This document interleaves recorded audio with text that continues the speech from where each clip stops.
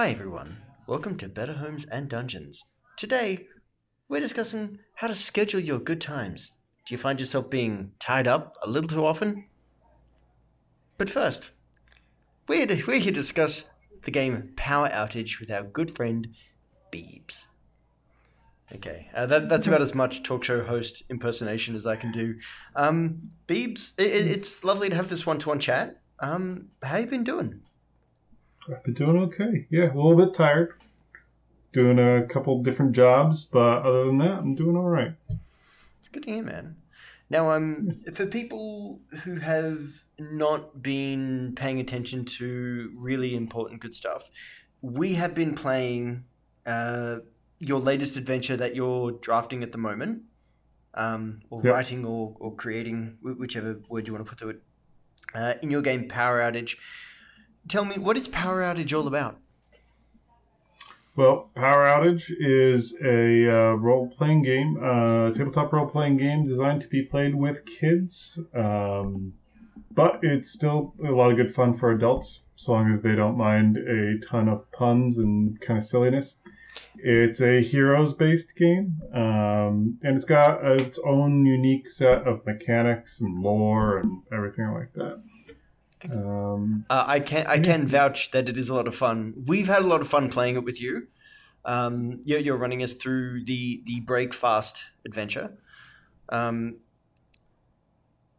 would say probably one thing I've kind of noticed is this is a good fun game. I like the fact that what you've done is you've taken you've kind of stripped something like D&D down to its bare bones and then put different meat on to create a very different kind of being, which is something I really appreciate, because if I had to say something, this is one where the adult in the room needs to know the rules reasonably well in order to say, do things like create the character, run an adventure, all those kind of things. Would that be fairly accurate? I would say so, especially if you're playing with a younger crew of kids. I've tried it as often as possible to scale how much the DM has to manage, so that way you can play the game with a bunch of different kids. But on the whole, yeah, you should have an idea. I hope I have I've laid it out easily enough that it's easy to pick up, read, and start playing pretty quickly. I think it is.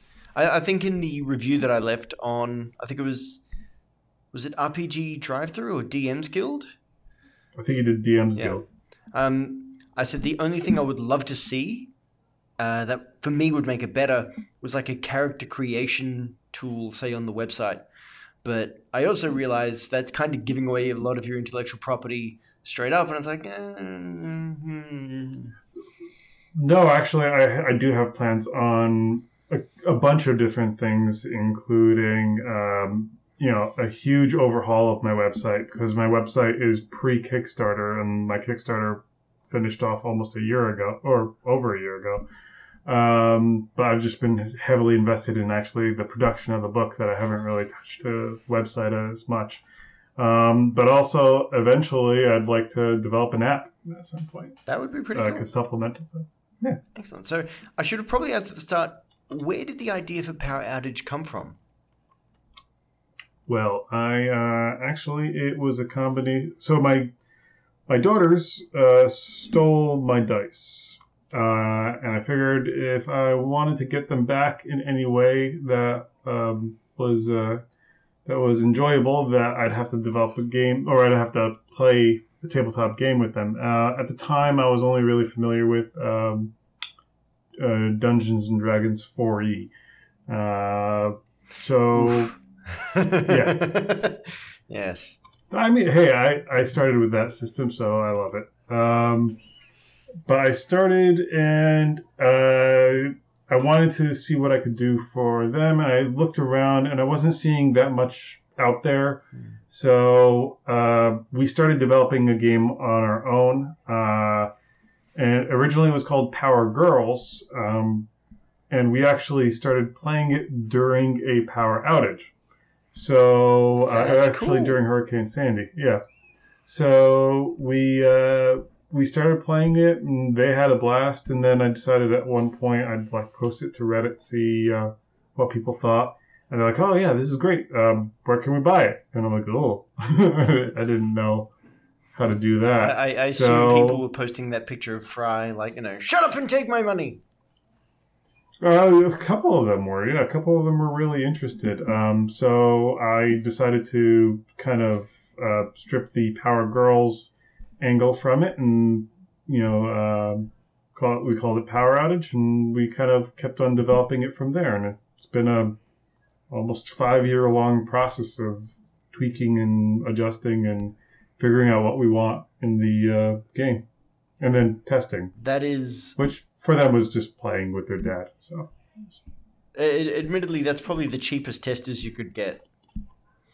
I assume they were paid in like juice and potato chips. They're not the cheapest.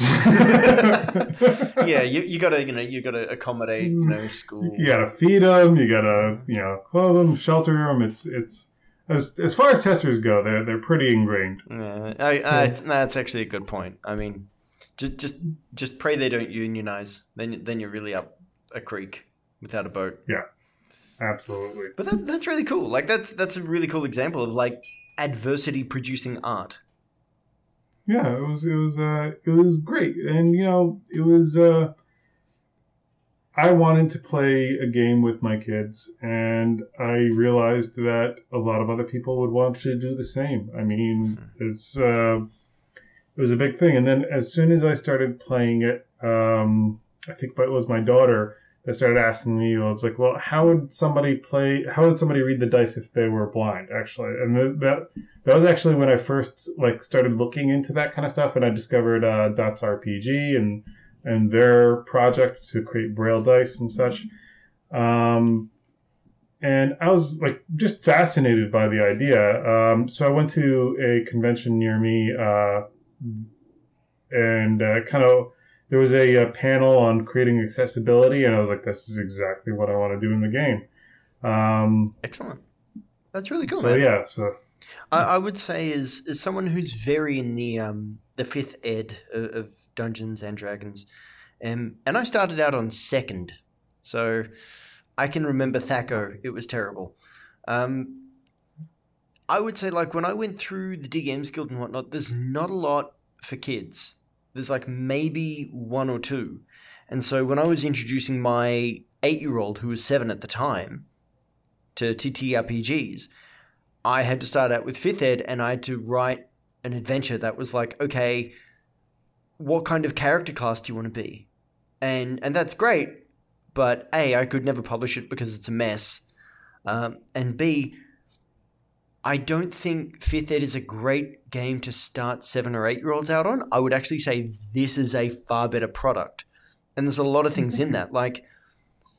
Unless you're going to really heavily modify 5th ed for a kid, there's some fairly problematic content in there, like goblins, killing. Right. And it comes down to the thing of okay, how much stuff am I okay with them having? Whereas Power Outage answers the question of what do you do with death? And it's well, it's not in this. We don't deal with it. We deal with it by not having it. Yeah. And actually, that was a product of learning too. When I was early on in my testing, so I have powers and then I have standard attacks, and I at the time didn't have any kind of mechanic to replenish your powers. So as soon as I also didn't have very good balancing on hit damage versus lifespan of creatures.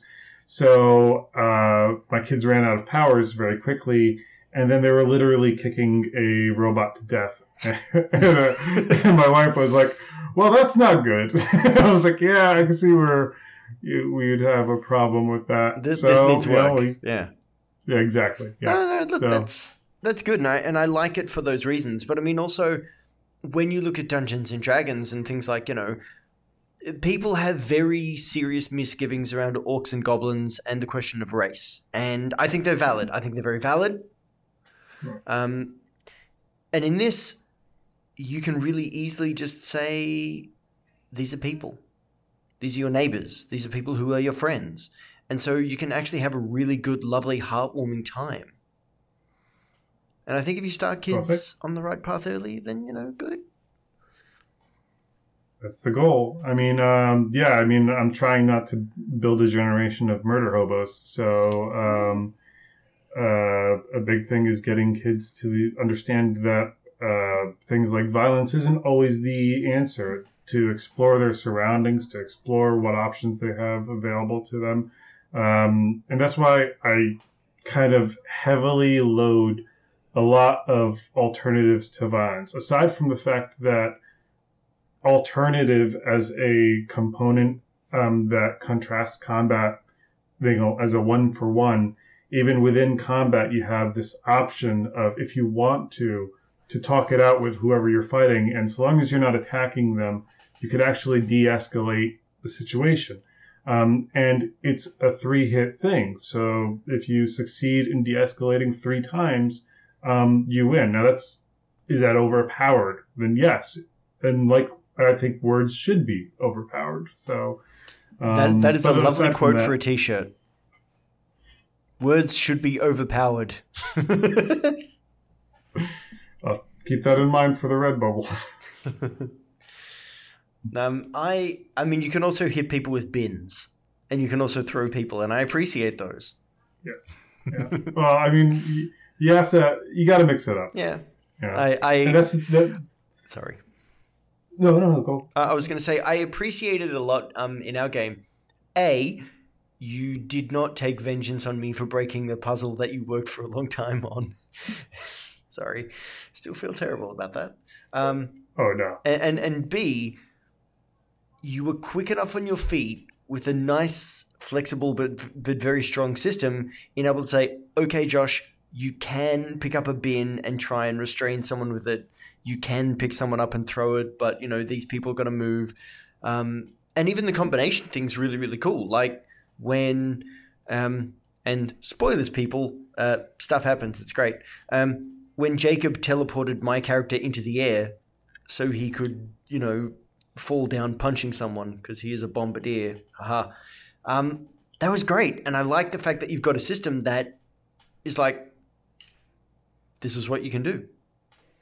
Yeah, I mean, that's the goal. Try to allow kids to be what they want. Try to allow as often as possible to allow kids to do what they want. And not make it so much about the mechanics as just getting a sense of, I'm doing something, and I hope that plays through with the play style.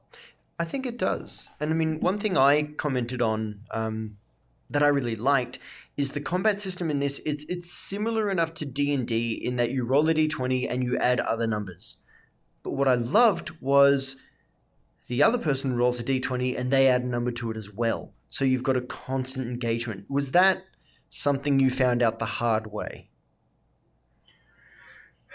It wasn't hard as much as I was trying to figure out, actually, when I was considering accessibility options and how do you keep a person that is easily distracted entertained when it's not their turn. And a big thing is cutting down the time it takes for rounds and providing actionable things for people to do when it's not their turn. Whether that be things like scorekeeping, even doodling. Like people always say, like are against doodling during sessions, which is to me ridiculous because like that's their mind just exploring the story that you're telling, which is fantastic. So getting people to do stuff as much as they can in the game is key. So the idea of having both people engaged was important. And also the idea of like when you have a set number in your mind, the character or the event that you're taking an action against, it becomes that number. So you're not fighting a large dragon, you're fighting a large number. And I didn't want that kind of in the person's mind. I wanted there always to be that level of variability. But at the same time, I also wanted the dice to mean something. So it's basically loaded rolls. Hopefully that works out. I mean, I know that it creates such a swing while you're playing, but people have so far enjoyed it. So, And, well, they should, because it's a very, very well-designed game, and it plays very, very nicely. Now, I had a question that I wrote on here, and you mentioned it took 5 years from beginning to product release. What is the hardest... I'd say yes. Okay. What is the hardest part of getting a product to market? Or a product like this to market, I should say. Be specific and everything. Money. I mean, okay. I hate to say it. The honest truth is you can have every good intention, but what it boils down to is how sustainable what you're working on is related to primarily money. And I guess for me it was luck, because I had when I kickstarted with a set number, and I coordinated everything with the people that I was working with. And in the end, I realized, and we all realized, that it wasn't going to be enough. And then they just kept pushing through. And that I can't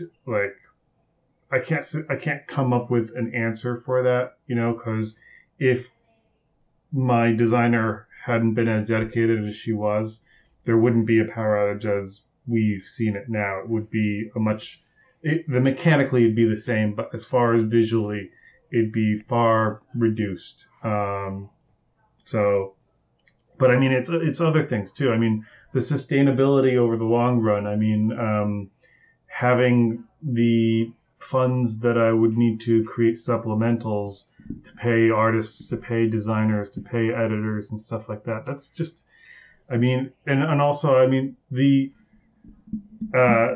when I released, I was hoping that the book itself would be funding me enough that this could feel like a second job, so that I'm doing this as my second job every night. When that didn't pan out, now I have to get a second job. So I'm working 2 jobs, and now I'm designing after 11 o'clock at night. You know what I mean? Mm-hmm. So, I mean, that hampers your creativity. It hampers your exhaustion. It pushes your timelines out. And all of that wouldn't happen if you had a lot of cash to kind of just throw at your problems, Yeah. So, I mean, I'd say that, I mean, like, you have desire, you have, creativity, you have all these things. But at the end of the day, you can have all of those things, but if you don't have the funding to support you, then unfortunately that really does hamper you. And I hate to be like your first episode and say it's money, but for me, it was money. I'd rather a level of honesty, because I mean, when I look at say, doing a podcast, for me it comes down to time. But I also realize, if I was making a certain amount of money per episode, I would pay someone to do the editing for me. Right. And that would give me more time to do other stuff. Like, I've got stuff that I want to bring to market, but it's like I would have to spend so much time learning a bunch of skills that I just don't have, because I realize I don't want to make a loss on a project. But then again, I can't put a billable value on my own time, if that makes sense. Right. Yeah. Yeah, I mean, it makes perfect sense. Like right now, I'm developing a supplemental, creating this adventure for the core guidebook. I don't have necessarily the artistic capability to draw something that looks like a helicarrier. It really just looks like a box with 4 circles around it. If I had the means to hire a person, I would, but then I now have to do these mental calculations of Well, if I'm investing the $400 commercial cost that it might be for having an artist design a single map for this adventure, and this adventure has 4 to 5 maps on it, and in the end I'm selling this product for $5 at a pop and making 2 off of that for every sale, it'll take years, if not never, recuperating the amount that I put into it. It impacts you. I mean, it impacts you hard. And like, even though the adventure helps build upon a library, which encourages people to invest in your primary game and invest in your future projects, it slows you down. It slows you down a lot. So I wish there was a magic, a magic power for that. I would also point out having 3 children, as you do, and a wife, and it's like, okay, I've got to manage 8 hours at one job, 8 hours at another, being a nice and wonderful human being at home, being a dad with all that entails. It's like, that in itself is exhausting. And then it's like, okay, and have 2 side hustles. It's like, oh, mother of God. Yeah, and then you don't get an opportunity to squeeze in like time at the gym or anything like that. Yeah, so I can understand that. Yeah. I want to one day have the body of a heavy lifter rather than the body of a heavy reader, like I do. So. And I hate the idea of having to monetize your passions, but when you want to create something that you feel is a product that requires the value that you want to invest in it, then you realize that money is involved, so you have to find a way, I guess. And it takes time. It stretches your projects out. I mean, I'm now 6 months out from my release and still working on my first adventure, just about getting towards the first rough draft, and I still owe my $1,000 backer a private adventure just for him. So I've got a long road ahead of me before I can even start making supplementals that could potentially bring, finances back into this. I also do want to point out the fact that you bring up, I've got this person that I need to make sure that I take care of the obligations that I have. Dude, that is very much, that's really cool. That's really good of you. Like, honor your obligations, kids. Back up your bullshit.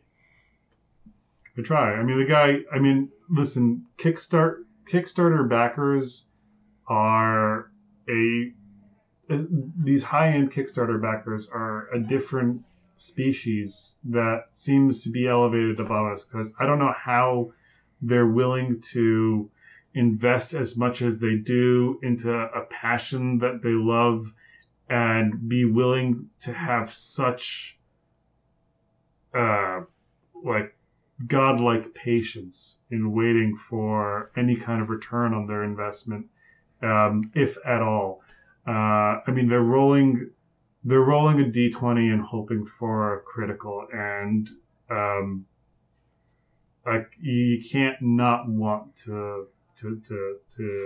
I do have questions as to anyone who has more than, say, $150 to put into a Kickstarter, which I think is about the maximum I've ever done, which was for a game called Pathologic. It's a Russian horror game. They came with the board game, and I thought, I want the board game. I really want the board game.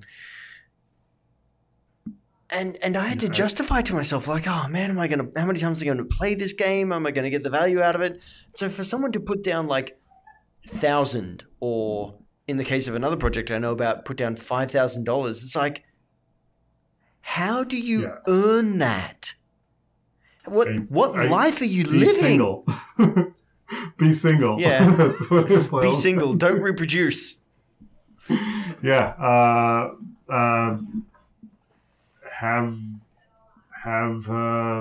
I mean, this guy's the guy that was my $1,000 backer was great, because he saw what I was trying to do and wanted to do something for his community, wanted to bring something to the table for kids in his area. So that's why he backed it. And That's excellent. I mean, that person's actually lovely.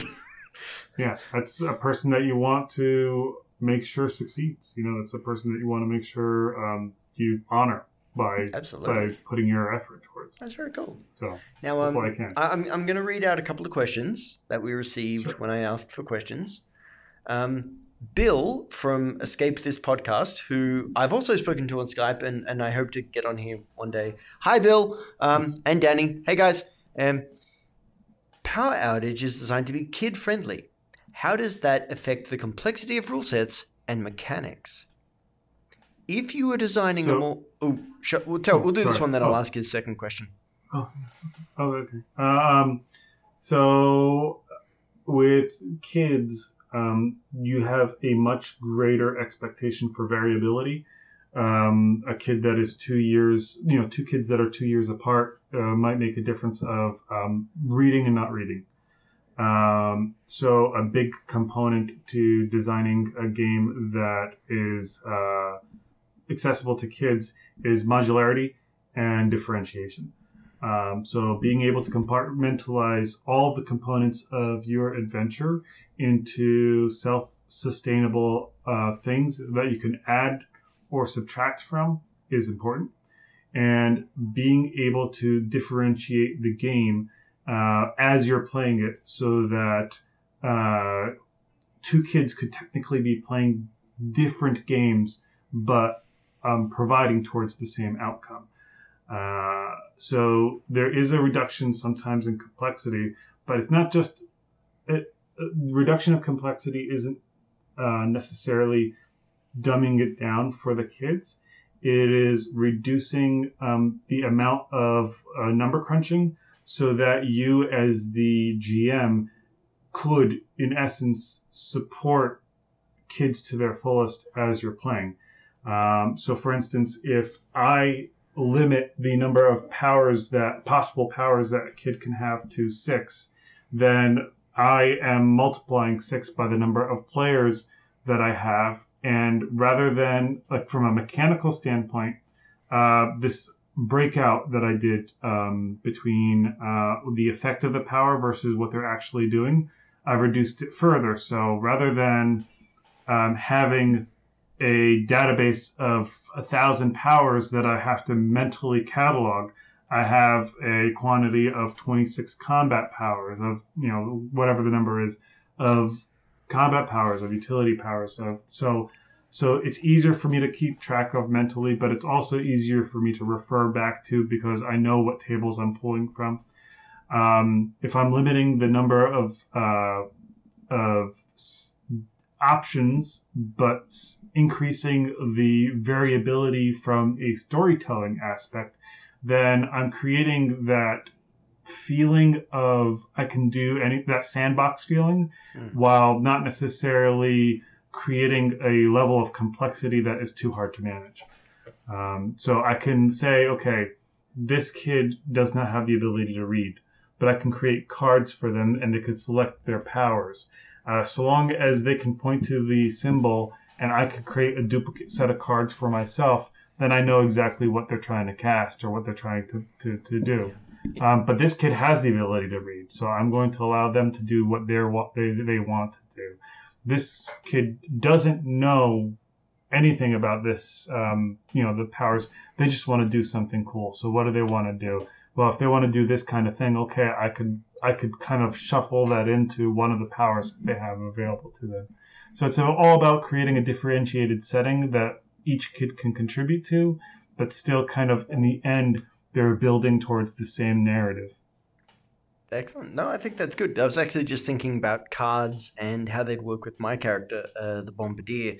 Like, one card would be him jumping, another card would be like a fist with an explosion. Like, that is admittedly all he knows how to do. Move and hit stuff. Yeah, I mean, and that's why I start you off and throw people with 2 powers. Yeah, I start you off with 2 powers. By level 2, you double that. So like it's a in a way, it emulates somewhat of what you're familiar with video games. You start off with your tutorial phase, but then quickly jump into the next level, and it's just an increase of what you can do. But there's a cap, so it's manageable. That's cool. The second part of the question is, if you were designing a more adult/teen-oriented game, would rule sets become more complex, or is simplicity a good guideline for all ages? Can I just put something in here? Something you said during one of our sessions. I don't know if this was recorded, but it has burned its way into my brain. You were talking about when you were running a game of Power Outage at a con, and there was a guy who was just, I'm going to be somewhat impolite, who was just being a vegetable at the table, who's being very passive, wasn't really investing in it. And your response was, hey man, you get out what you put into this situation. I would say it's like, okay, in our game, we are all adults. Most of us emotionally. Tyler. I should stop beating up on him. He's great. Tyler's a lovely person. I like him very much. We're good friends. And I make fun of him because that's how Australians work. We're adults playing this game, and I wouldn't say that it feels dumbed down at all. I don't think it needs more complexity.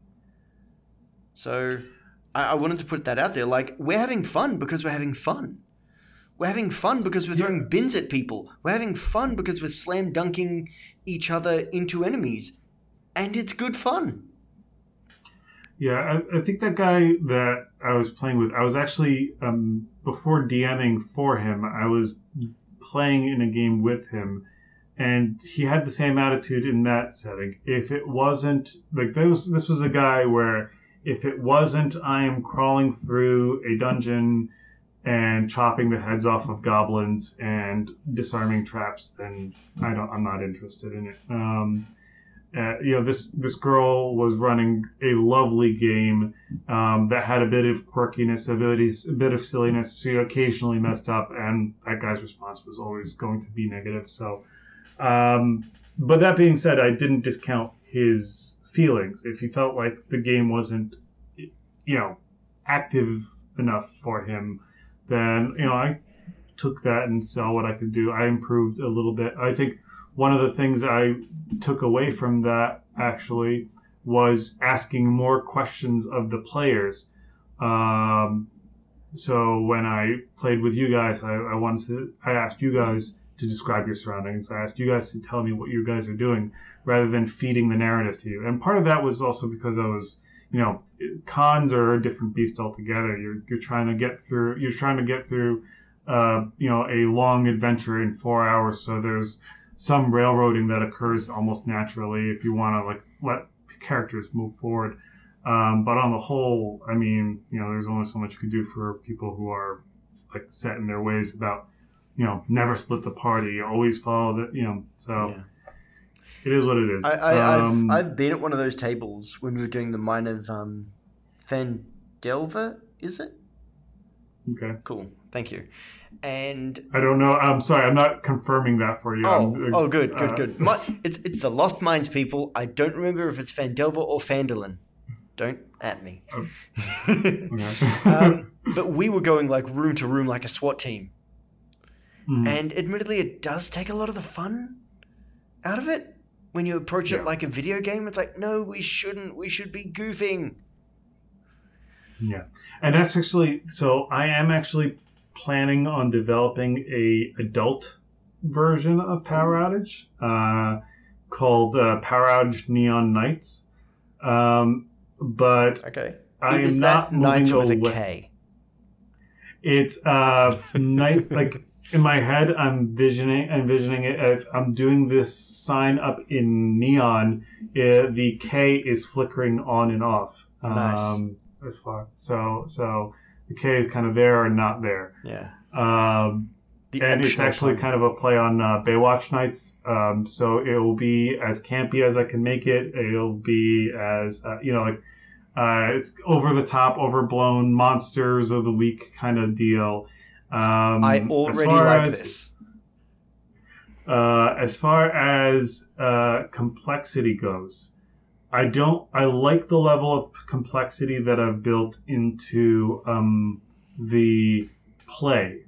So I don't want to modify that all that much, and I don't think it's necessary because it doesn't, as it stands, doesn't detract from the storyline.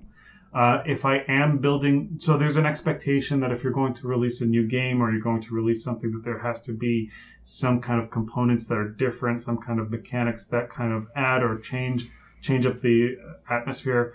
I can see creating trackable mechanics that occur in the game that is outside of like the standard play, but still like it adds to the game. It changes up the element, but it doesn't necessarily add too much complexity to the actual playthrough. Like as you're playing the game, I was thinking of some kind of honor system where you're like gaining notoriety or you're slipping towards one side or the other as you play, becoming less or more heroic or less or more beastly. That kind of reminds me of I think it's the Fate system, where you've got to have interactions with or the Call of Cthulhu system. I know there's a system out there where you level up by just using your skills, and in some cases you level up by failing because that's what you learn from. And nice. Admittedly, part of me's like, that's counterintuitive, but it's really cool. Yeah, I mean, that's why I wanted to have weaknesses built into not only the villains, but also the heroes. I wanted to explore that because, again, like I think you can't be truly heroic if you're not going into things knowing that you have weaknesses. A person that is invincible isn't being as brave as a person that goes into something without the knowledge of how it'll impact them. This is kind of why I think Batman is cooler than Superman. It's like, well, Superman, he's got one weakness, a green rock. If you don't have that, you're screwed. Batman, right. You could shoot him in the head. Done. Yeah, and he's got a little hole where his mouth is. Yeah, exactly. So he's horrible. Punch him in the teeth. I think when I was playing with my daughters, one of them was Electric Girl, and one of them was Animal Girl, and they were in that same Gorbachev diner. And Electric Girl's weakness is water. So there is Animal Girl, and she's surrounded by these large breakfast monsters, and next round they're going to all, go for her. And my daughter had to make a decision. She could either turn on the sprinkler, spoiler alert, but she could either turn on the sprinkler and potentially do whatever unknown thing would occur to these creatures, but she can do that at the risk of activating her own weakness. She had to make that decision, and she chose to do it. I think that's something that, she chose to put herself at risk in order to save her sister. And I don't necessarily know if that's something that happens regularly. My experience with children is they will not necessarily put themselves at risk to save their sibling. This could just be my family. I mean, I'm happy to put Ethan at risk to get me. Well, I mentioned earlier, there definitely is a bit of experimentation that they do with things like, if I drop this on her head, will it hurt? How much will it hurt? Will it hurt enough? Yeah. Will she cry from this? Okay, she did cry from this. How fast can I get away before mom and dad find out? It's like when a younger kid says to their older sibling, that doesn't hurt, so the older sibling ramps it up a little bit. And then you're telling your kids off and you're like, why are you hitting him? Because he said it didn't hurt. Are you trying to get to the point where he cries and you get in trouble? Is that the end goal we're going here? I raised you better than that. Maybe I didn't. Yeah. Wife, help me. I'm feeling frail. The other question we had was from an Irene D. Bassett, otherwise known as Pineapple Heretic. Clearly someone who puts Great name. Clearly someone who puts an ingredient on pizza that shouldn't be there. At me. Yeah. I think that's an Australian thing It's not, too, isn't it? No. It's not. No, it was I don't know. Hawaiian was invented by a Greek immigrant in Canada who had a can of pineapple, and he just thought, "Oh, okay, I'll chuck this on a pizza." It just fell on his pizza, like, whoa! All right, That's I don't feel like trying to close. pull That's thing pretty out. close. Yeah. But yeah, it's Canadian. It's not from us. We weren't responsible for that. We have Vegemite. That's true. Yeah. But anyways, getting to their question, what's a piece of advice you would give your younger self about your projects? Don't. Yeah. Advice I would give is I guess an outlook on what success is. People look at success as a single goal that you move to, when in fact success is a series of things. You can find success in the completion of a goal. You could find financial success. You could find success in popularity. You could find success in achieving some kind of ethereal goal that you set for yourself.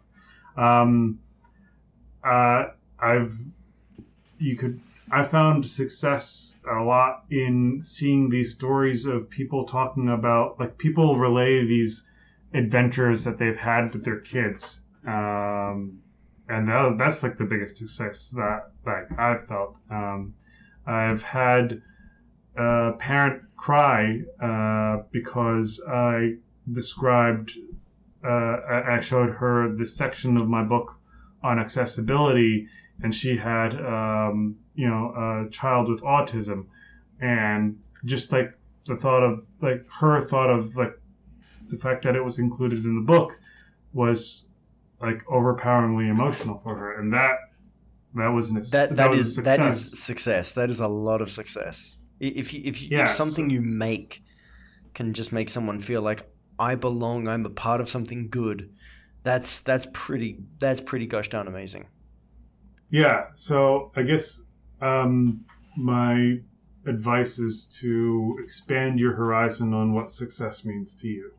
That's good. Because it's everywhere. I will point out, I was just getting the book in front of me. Out of the 180 odd pages, you dedicate roughly 40 pages. Josh can't do math. Call it just under a fifth, down to, okay, here is how you actually play this with kids. Right. That is very cool. Like we've had a discussion. I mean, you've even got 4 to 6, 7 to 9, 10 plus. So you do have a bit of that stuff in the book. But when you discuss accessibility, my brain's like, dude, we need that in 5th ed. We need that in everything we do. Yeah, and the thing is, as much as it's in the book, it's honestly not enough. When I started trying to write it, I realized very quickly that a single book can't contain enough. So that's why I branched out into Accessible RPG.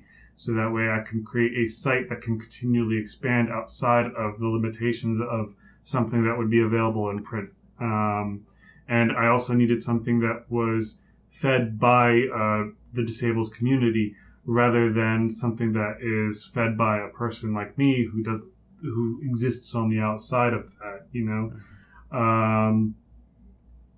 I think my goal in creating what you have to do when you create an RPG is it's kind of like you have to take it like a company would. You have to create a mission statement for yourself. And I guess my mission statement was to increase imaginative play between parents and children. And when you take it from that angle, then you think, well, am I creating a game or am I creating a system to do that? And that was my goal. My goal was to increase that that was increased play between parents and kids, and that meant my book wasn't a core rule book; it was a core guidebook because I want to make sure that there is guidance, and that's why I hope to kind of structure it and then break it out. I've done that in the past with earlier iterations of Power Outage, but I've actually break out the section on how to play with kids as its own supplemental and just make it available for free.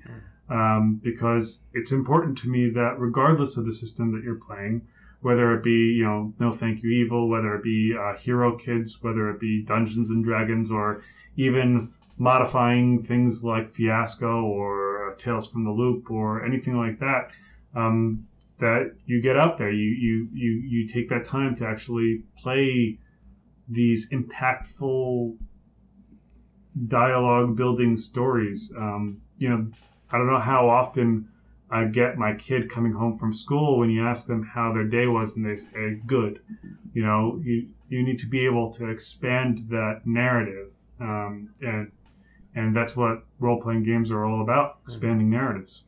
I will also say this is the first TTRPG that my nephew, who is 15, he's living with us because he's doing like a student exchange thing.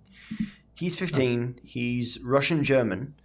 This was the first TTRPG he has played, and now he has a massive appetite for them, to the point where I get asked a lot, "Hey, are we playing something tonight?" It's like, Right. Nice. Yeah, we are. So That's great. It is like That's a it's success like story that's for what we me. want. Like that's you, dude. You have made something. Thank you. That's really cool. That's fantastic. I also want to point out there's a really great like comic in the back of the book that part of me would say that should have gone at the front. It's like, this is how you bring it to kids. Page 185, people, in the PDF. It's great. It's lovely. And it look to kind of give my final takes on the book before I have to go back to work. I like this. I really like this book.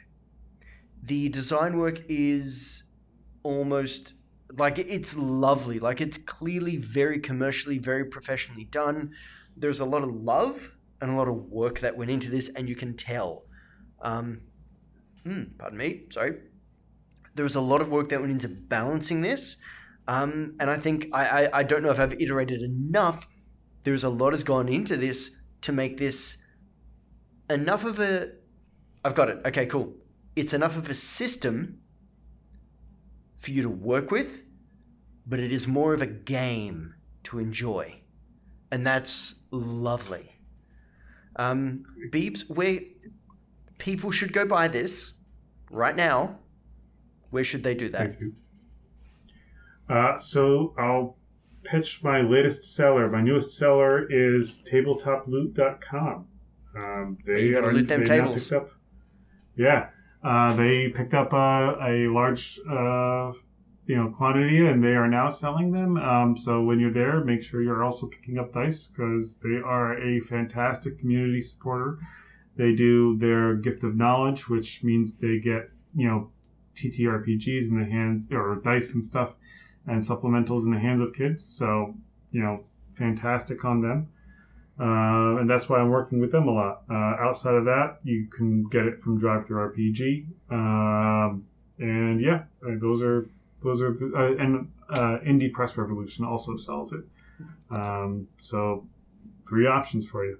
Excellent. And people should follow you on Twitter. They should hopefully look up our other series. This admittedly is going to be first posted onto our Nerdy People Play D&D thing, and then it's going to spin off into its own thing. I even bought the domain betterhomesanddungeons.net today. Fantastic. So expect more design and BDSM silliness later. Please don't expect any BDSM silliness later. It's not going to happen. I'm not doing it. At the very least, not during our kids' show. No. Maybe. No. Beebs, that people can find you at BEBARCE, I believe, if my spelling's right. Yep. Excellent. That's me. I can be found at Nerdy People D. The music I will end up using is from Kevin at Incompetech because it's free. But in the meantime, everyone, go play games with the kids. Have fun. Beebs, it's a pleasure. Thank you. Thank you. I love being here. Thank you.